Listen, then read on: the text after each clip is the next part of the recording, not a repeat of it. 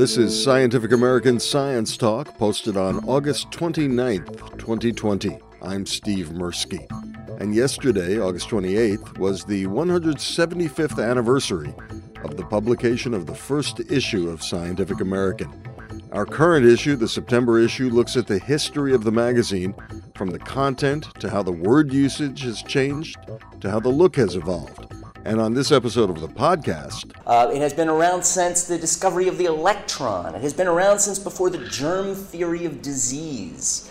It has been around for a very long time. What it has not been around longer than is stupidity. That's former Scientific American editor-in-chief John Rennie. He gave a talk in 2008 to a group of New York City skeptics that went into some of our history. I've also prepared a segment about a handful of the dumber things we've done since 1845, and we'll also hear a segment sponsored by the Kavli Prize with legendary astrophysicist Alan Guth. First, part of John Rennie's talk, some of which ran as an episode of Science Talk back in 2008. Scientific American has been around since August 28th of 1845. It was just 4 pages long, 4 big newspaper-like pages. It had lots of patent announcements, and it had poetry, and it had little reports on science and all kinds of things. Having been around since 1845, this is a very long time. Obviously. This is around since basically about the beginning of the Second Industrial Revolution. This is before the Civil War. This is so early that we know that Thomas Edison read it as a boy. And we know Thomas Edison read it as a boy because he came to the offices of the editors and told them when he was demonstrating his invention of the phonograph for the first time. Having been around since 1845 means Scientific American has been around since before airplanes, since before automobiles, since before X-rays, since before relativity, obviously. It has been around since the discovery of the electron. It has been around since before the germ theory of disease. It has been around for a very long time. What it has not been around longer than is stupidity. And that is something that at some level the editors and writers for Scientific American have always dealt with during that very long history. And so I'm going to try to show you just a few highlights or lowlights, as the case may be, of some of Scientific American's experience with that. The golden era of Scientific American's involvement with anything like skepticism was really back in the late teens, 1920s. Because during this time, Scientific American was involved with several different projects that were aimed at trying to debunk various things that were of questionable scientific accuracy. One of them had to do with the whole area of, it looked very critically at different areas of medical quackery. And to that end, this is maybe the one that they were probably most famous for. How many of you have ever heard of the electronic reactions of Abrams? Not too many, probably. It's these days, it's not very well known. Take my word for it, however, that at the time, in the early 1920s, this was one of the major health fads sweeping the United States. It was founded by Dr. Albert Abrams, who came up with this radiological approach to diagnosis and ultimately treatment for disease, and it was so compelling, it was so attractive to a lot of the United States that it actually started to win over different practitioners, and the AMA started to see it as a major threat. And they were mounting their own efforts to try to defeat the spread of the ERA. And Scientific American was pulled in to try to help debunk this as well. And so let's start by just talking about the ERA itself. Dr. Abrams seems to have hit about something around 1916 or so. He seems to have had this idea for approaching diagnosis that involved a device that he called the dynamizer. This is the magic of how the ERA actually worked. With the ERA, the patient would give a blood sample, or it could be a sample of pretty much anything. Indeed, over time it started to become something so liberal that it went from just blood or other body fluids to the point where Abrams was saying that you could take handwriting or just pictures of people, and that would be taken and would be inserted into the dynamizer. The dynamizer, then the wires from the dynamizer would then reach up and be attached to a healthy person who would have to orient themselves facing west, because that was very important, and they would hold these things here and they would attach the other leads as necessary, and then the practitioner would come up and would palpate this control person's belly and listen, and from the sounds he could determine what was wrong with the person who had given the blood sample. Because, you see, and this is going to be scientific, so some of you may want to, if you ask me to repeat this, I will, because it's very complicated. The electronic resonances associated with the diseased atoms would migrate up through the wires and would alter the electronic resonances of this person. And so the practitioner could then listen to this and could determine it. Now, why it was he didn't just go and listen to the diseased person, I actually don't know. Even now, it's not really clear.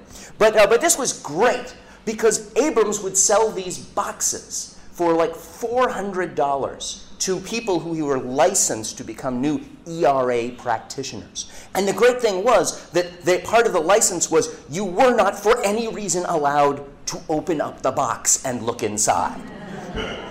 And so, they were selling this, and he was also then selling different sorts of seminars, teaching people how to use the devices. He was minting money. He made millions of dollars in the early 1920s, which was an appreciable sum of money. Oh, and this, by the way, he didn't just stop at diagnosis. He also moved on to the area of treatment. Because, of course, if you can use these resonances to diagnose what's wrong, by reversing the polarity using a device called the oscilloclast, which is kind of an inverted dynamizer, he could then actually correct the resonances and fix whatever was wrong with you. And it was great. I mean, after a while, he was just fixing pretty much anything with this. And he was even being used to, at some point, identify where people might be. I mean, Abrams at one point didn't stop short of actually taking a photograph of someone and using his dynamizer to look at a map and figure out where that person might be. Can you imagine why the health authorities thought this might actually be worth stopping? So Scientific American stepped into this, and they undertook a 9-month investigation of the ERA in which they painstakingly, laboriously looked at all the claims for it and treated it exactly the way. It was a model of investigation, because they basically said, all right, Abrams would not cooperate with this. Abrams wanted nothing to do with it. But Scientific American found one practitioner who was willing to cooperate, Dr. X, as he's referred to in the magazine at the time. And Dr. X would consent to this, and so Dr. X would say, this is how ERA works, this is what you're supposed to do, and the panel that Scientific American put together would then say, all right, if that's the case, well, let's try this. So they started them with this great test in which they gave the ERA practitioner, Dr. X, they gave him a series of pure germ cultures in test tubes, and basically said, so here it is, this is the purified causative agent of these. It's unlabeled, just tell us what this is. Because if you can certainly diagnose that someone has, say, syphilis in their bodies from this process, from a blood sample, then if we give you a pure germ culture, you should certainly be able to identify it that way. And Dr. X agreed that this was a good test. And the results were actually amazing, because the results were that he didn't get any of them right. He got all of them wrong. In fact, it was beyond what you would have imagined, that just random chance you would have thought he would have gotten some of them right. Well, Dr. X did not take this lying down, because he looked at it and he said, oh, well, here's the problem. You see, the labels that you've written this, some of them have red ink. Well, the redness of the label is interfering with the resonance. So they changed that, and they kept doing this, and they kept doing this over and over again, month after month. Every time they would test it and ERA would fail, then there was always some sort of excuse. And they would correct for this, and they would go back and do it again and again. And they eventually got to the point where they did somehow find a dynamizer, and they just tore it open and looked inside. And they determined that the dynamizer inside was, as you would probably have imagined, a complete rat's nest of just wires that in some cases weren't connected to anything. It was just looked complicated if you even did peek inside. Some of them didn't even connect to the external leads on this thing. So after 9 months, Scientific American finally came to its own conclusion on all of this, and their verdict, and this was part of a much longer article denouncing all of this, but as you can see, it basically said, this committee finds that the claims advanced on behalf of the electronic reactions of Abrams and of electronic practice in general are not substantiated, and it is our belief that they have no basis. In fact, in our opinion, the so-called electronic reactions do not occur, and the so-called electronic treatments are without value. It was a model example of the kind of thing I think we would all like to see when it's possible to try to take some sorts of medical quackery and subject it to good skeptical scrutiny all the way through. Scientific American was not always so successful in this regard. Because around this same time, another series of things that it was involved with was looking at the spiritualism movement. Spiritualism, very, very big at the time. Lots of seances were going on. And Scientific American undertook a competition in which they were promising two $2,500 prizes to any medium, any spiritual medium who could demonstrate certain things, of being able to demonstrate a physical manifestation to the satisfaction of the investigating board, or who could otherwise, otherwise just show other sorts of proofs of this. And they went through for months after months, really years, looking at different mediums and just blowing them up. Harry Houdini was part of the team that would travel around with Scientific American. I don't believe that Arthur Conan Doyle was actually part of this because, of course, he was a little soft on the subject of spiritualism. But he was involved with this a lot as well. And there was one editor, Malcolm C. Bird, who was the wonderfully named Malcolm C. Bird, who was the managing editor of Scientific American at the time. And it's pretty clear when you read back through the accounts that they wrote of their attempts to bust these different seances, that Bird was kind of sympathetic to the spiritualist cause. It was pretty clear that he actually, in a lot of cases, really wanted to find a ghost in some of these. However, the board that they put together, the panel they would send to these seances, they found what they found. They kept finding fraud after fraud. This all came to a head, however, when it eventually came to look at the case of a famous spirit medium whose name was Mina Crandon, but she was generally referred to as Marjorie. This became sort of the downfall of Scientific American's ghost-busting crusade, because Marjorie was, she would have these various meetings in which she would just seemingly just would show amazing things and prove that she just had amazing contact with the spirit world, often through the medium of Walter, who was the male voice who would speak through her at these times. People were really quite impressed with the job that she was doing. And apparently, now this is something I am getting directly from Penn Jillette himself, because when I was telling this story back at the amazing meeting last year, Penn Jillette was actually able to elaborate on this because he had met and had interviewed the granddaughter of Mina Crandon. And the granddaughter was able to confirm certain things. Mina was kind of a looker, and apparently she would do a lot of her seances in the nude. This may have sort of softened some of the skepticism that was associated with this, and that may, in fact, have actually affected when Scientific American's investigative team showed up and actually started living in the Crandon's house in Boston. Malcolm Bird is just transfixed with Mina. He just thinks she's great. When you read those accounts, he is strongly believing that he has finally found the genuine article. And again, I can only cite what Penn Jillette told me about this, that apparently, according to Marjorie's granddaughter, yes, she really was sleeping with all of them, which was convenient. Not for Scientific American, however, because Scientific American was well on its way toward forking over those $5,000 in prize money. But then, and it was prepared to do this while Harry Houdini, who was properly part of the team, was not there. He was off on tour.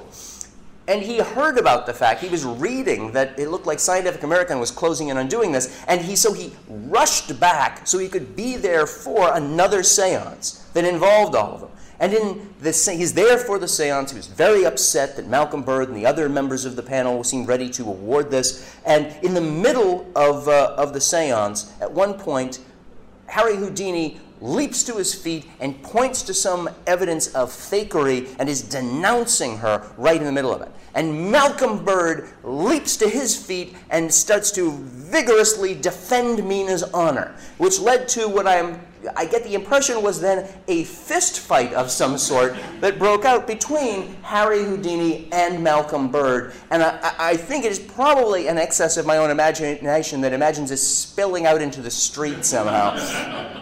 Because I really can't imagine that in a fist fight between Harry Houdini and Malcolm Bird that it would last very long. However, it was enough to pretty much destroy the ghost-busting attempts of Scientific American at that point. So it never actually gave out the $5,000 in prizes. Yay. John Rennie was the 7th editor-in-chief in Scientific American's history. He's now at Quantum magazine. It's been my great good fortune to be at Scientific American during his tenure as well as his successors, Mariette DiChristina, now Dean of the College of Communications at Boston University, and the recently arrived Laura Helmuth, late of the Washington Post. Alan Guth is also part of Scientific American's history. In 1984, he and Paul Steinhardt published a seminal article titled The Inflationary Universe. Here's a short segment, about 6 minutes long, with Guth, sponsored by the Kavli Prize. Pocket universes, primordial black holes, and a two-headed arrow of time. It may sound like the stuff of science fiction, but for physicist Alan Guth, it's just another day at the office, pondering the mysteries of the universe. In 2014, Guth was awarded the Kavli Prize in Astrophysics for his role in developing the theory of cosmic inflation.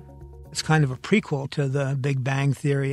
Cosmic inflation sets up the conditions for the Big Bang, and in particular, it provides a possible answer to the question of what propelled the Big Bang, what caused the explosion, what was it that banged. As part of our partnership with the Kavli Prize, Scientific American Custom Media sat down with Guth to learn more about the biggest questions in cosmology, including where our universe comes from, what else is out there, and how inflation could lead us toward the discovery of dark matter. But first, what did drive the Big Bang? It was caused by gravitational repulsion. Now, you may think of gravity, if you think of it at all, as being attractive. That's why what goes up must come down. But Einstein's theory of general relativity suggests that some peculiar materials can create gravitational repulsion. Inflation is based on the hypothesis that the early universe contained at least a speck of this repulsive gravity material. That speck then starts to inflate, and the expansion is actually exponential. So it doubles and doubles and doubles again.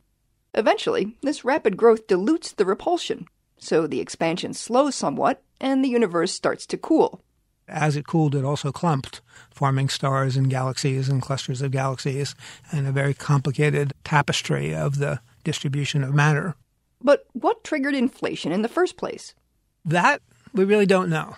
But if you start with matter at extraordinarily high temperatures, it's reasonably likely that somewhere there'll be a patch of this repulsive gravity material that could then start to inflate.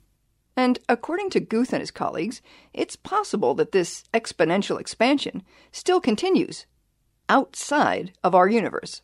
Once inflation starts, it never ends all at once. Rather, it ends in places, and in places where it ends, universes form.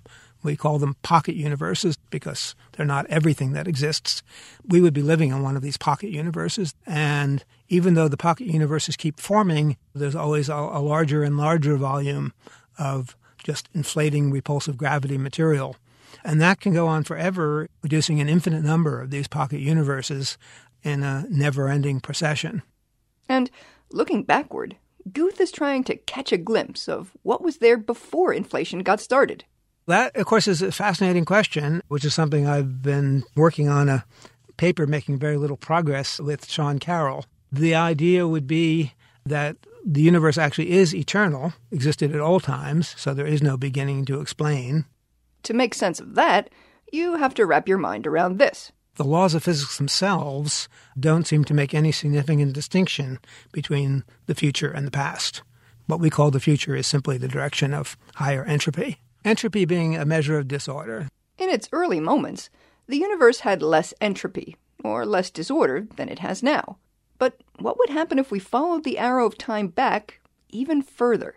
The curious thing is what happens if you take this essentially random initial state that we were talking about and follow it in the opposite direction, the direction that we were previously calling the past. If you follow it backwards in time, the entropy will start to grow in that direction also.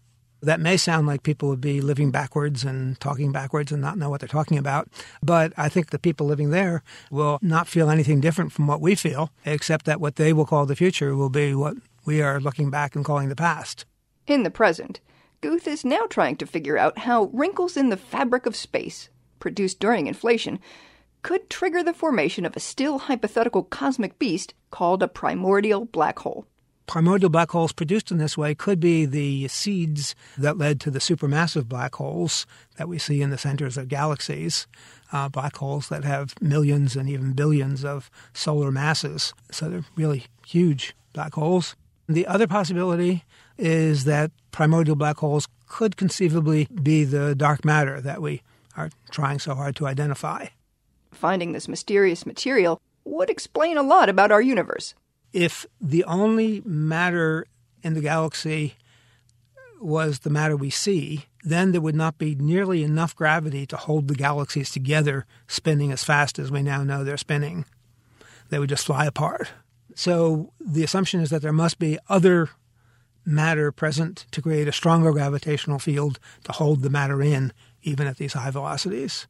And that's dark matter. Whether or not he finds it, Guth is enjoying the search. I think all people strive for something beyond just maintaining the basic necessities of life. Science has, for me, the very attractive feature of asking the question of what is the world around us actually about? How did it begin? Where is it going? What causes it to exist in the first place?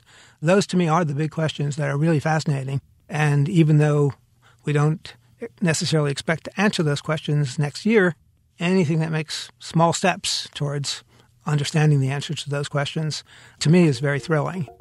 This podcast was made possible through the support of the Kavli Prize. The Kavli Prize recognizes scientists for pioneering advances in the fields of astrophysics, nanoscience, and neuroscience. The Kavli Prize is a partnership between the Norwegian Academy of Science and Letters, the Norwegian Ministry of Education and Research, and the US-based Kavli Foundation.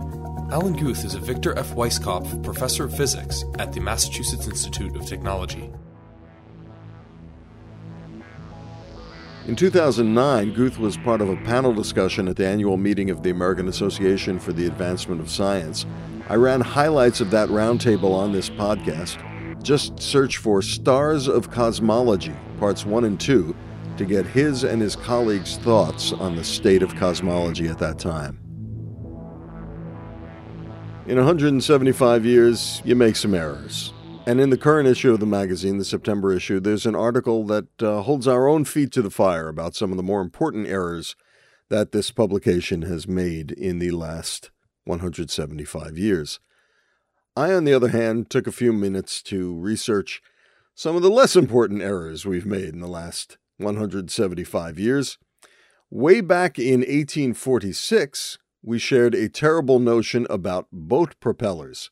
Quote, "It is truly astonishing," we wrote, "that men of capital in England persist in keeping themselves so totally ignorant of the plain philosophical principles of mechanics as to suppose that a propeller of any form on the screw principle can compete with the simple Fultonian paddle wheel." End quote.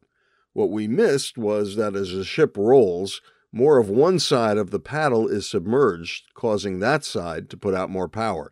The steering issue that results is just one reason for the lack today of paddle-driven aircraft carriers.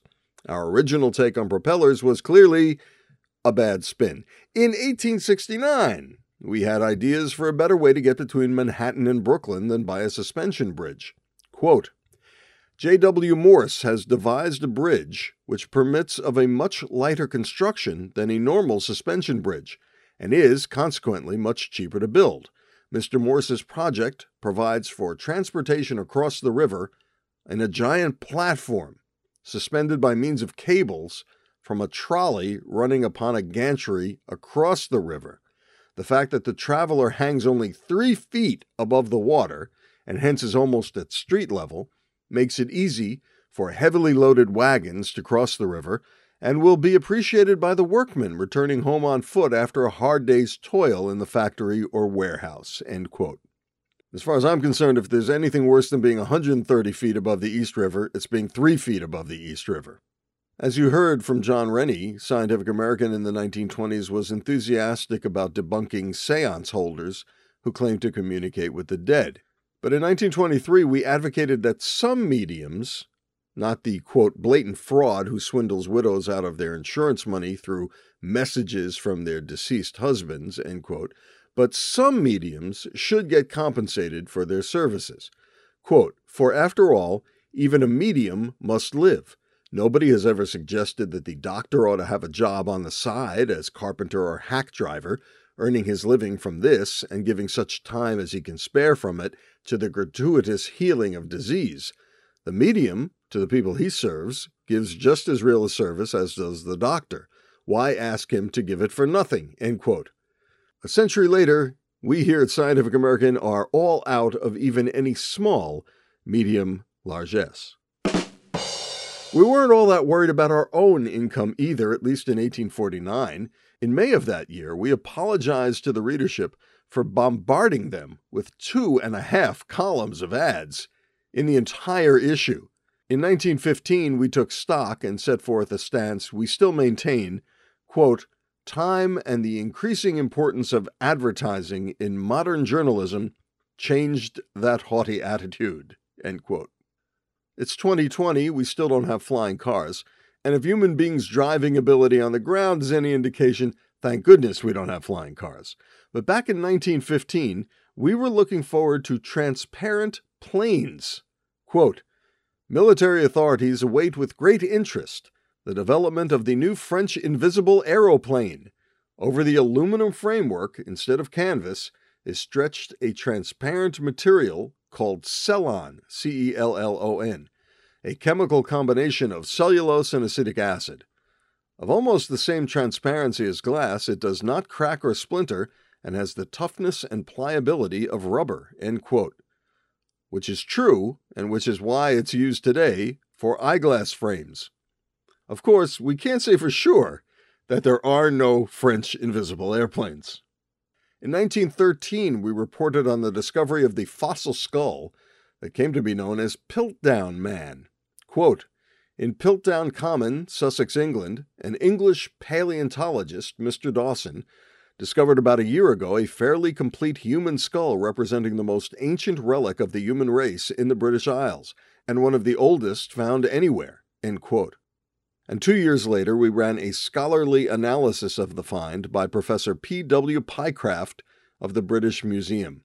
In that piece, titled "Mankind in the Making, the Direct Ancestor of the Modern Man and What He Looked Like," Pycraft wrote, quote, "While the skull is essentially human, that is to say, it is the skull of a member of the genus Homo, though representing a man of low grade, the jaw, on the other hand, is almost that of an ape," end quote.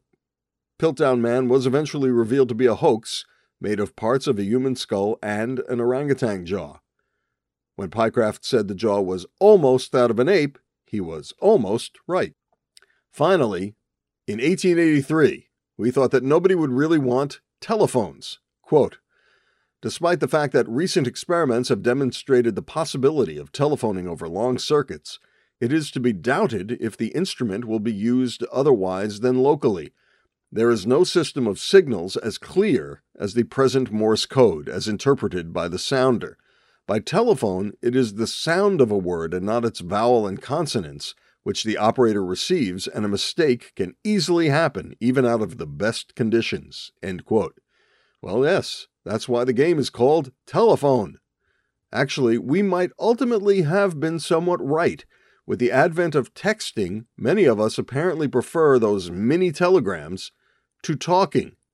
Comedian Gary Goldman sums it up. To me, the phone is just this seldom used app on my phone. And if you use it on me, I am furious. How dare you? You call me unprovoked out of the blue? You text me first to see if I'm even accepting phone calls today. And I will text you back with a window. That's it for this episode. Get your science news at our website, www.scientificamerican.com, where all of our coronavirus coverage is out from behind the paywall, available free. And follow us on Twitter, where you'll get a tweet whenever a new item hits the website. Our Twitter name is @SciAm. For Scientific American Science Talk, I'm Steve Mirsky. Thanks for clicking on us.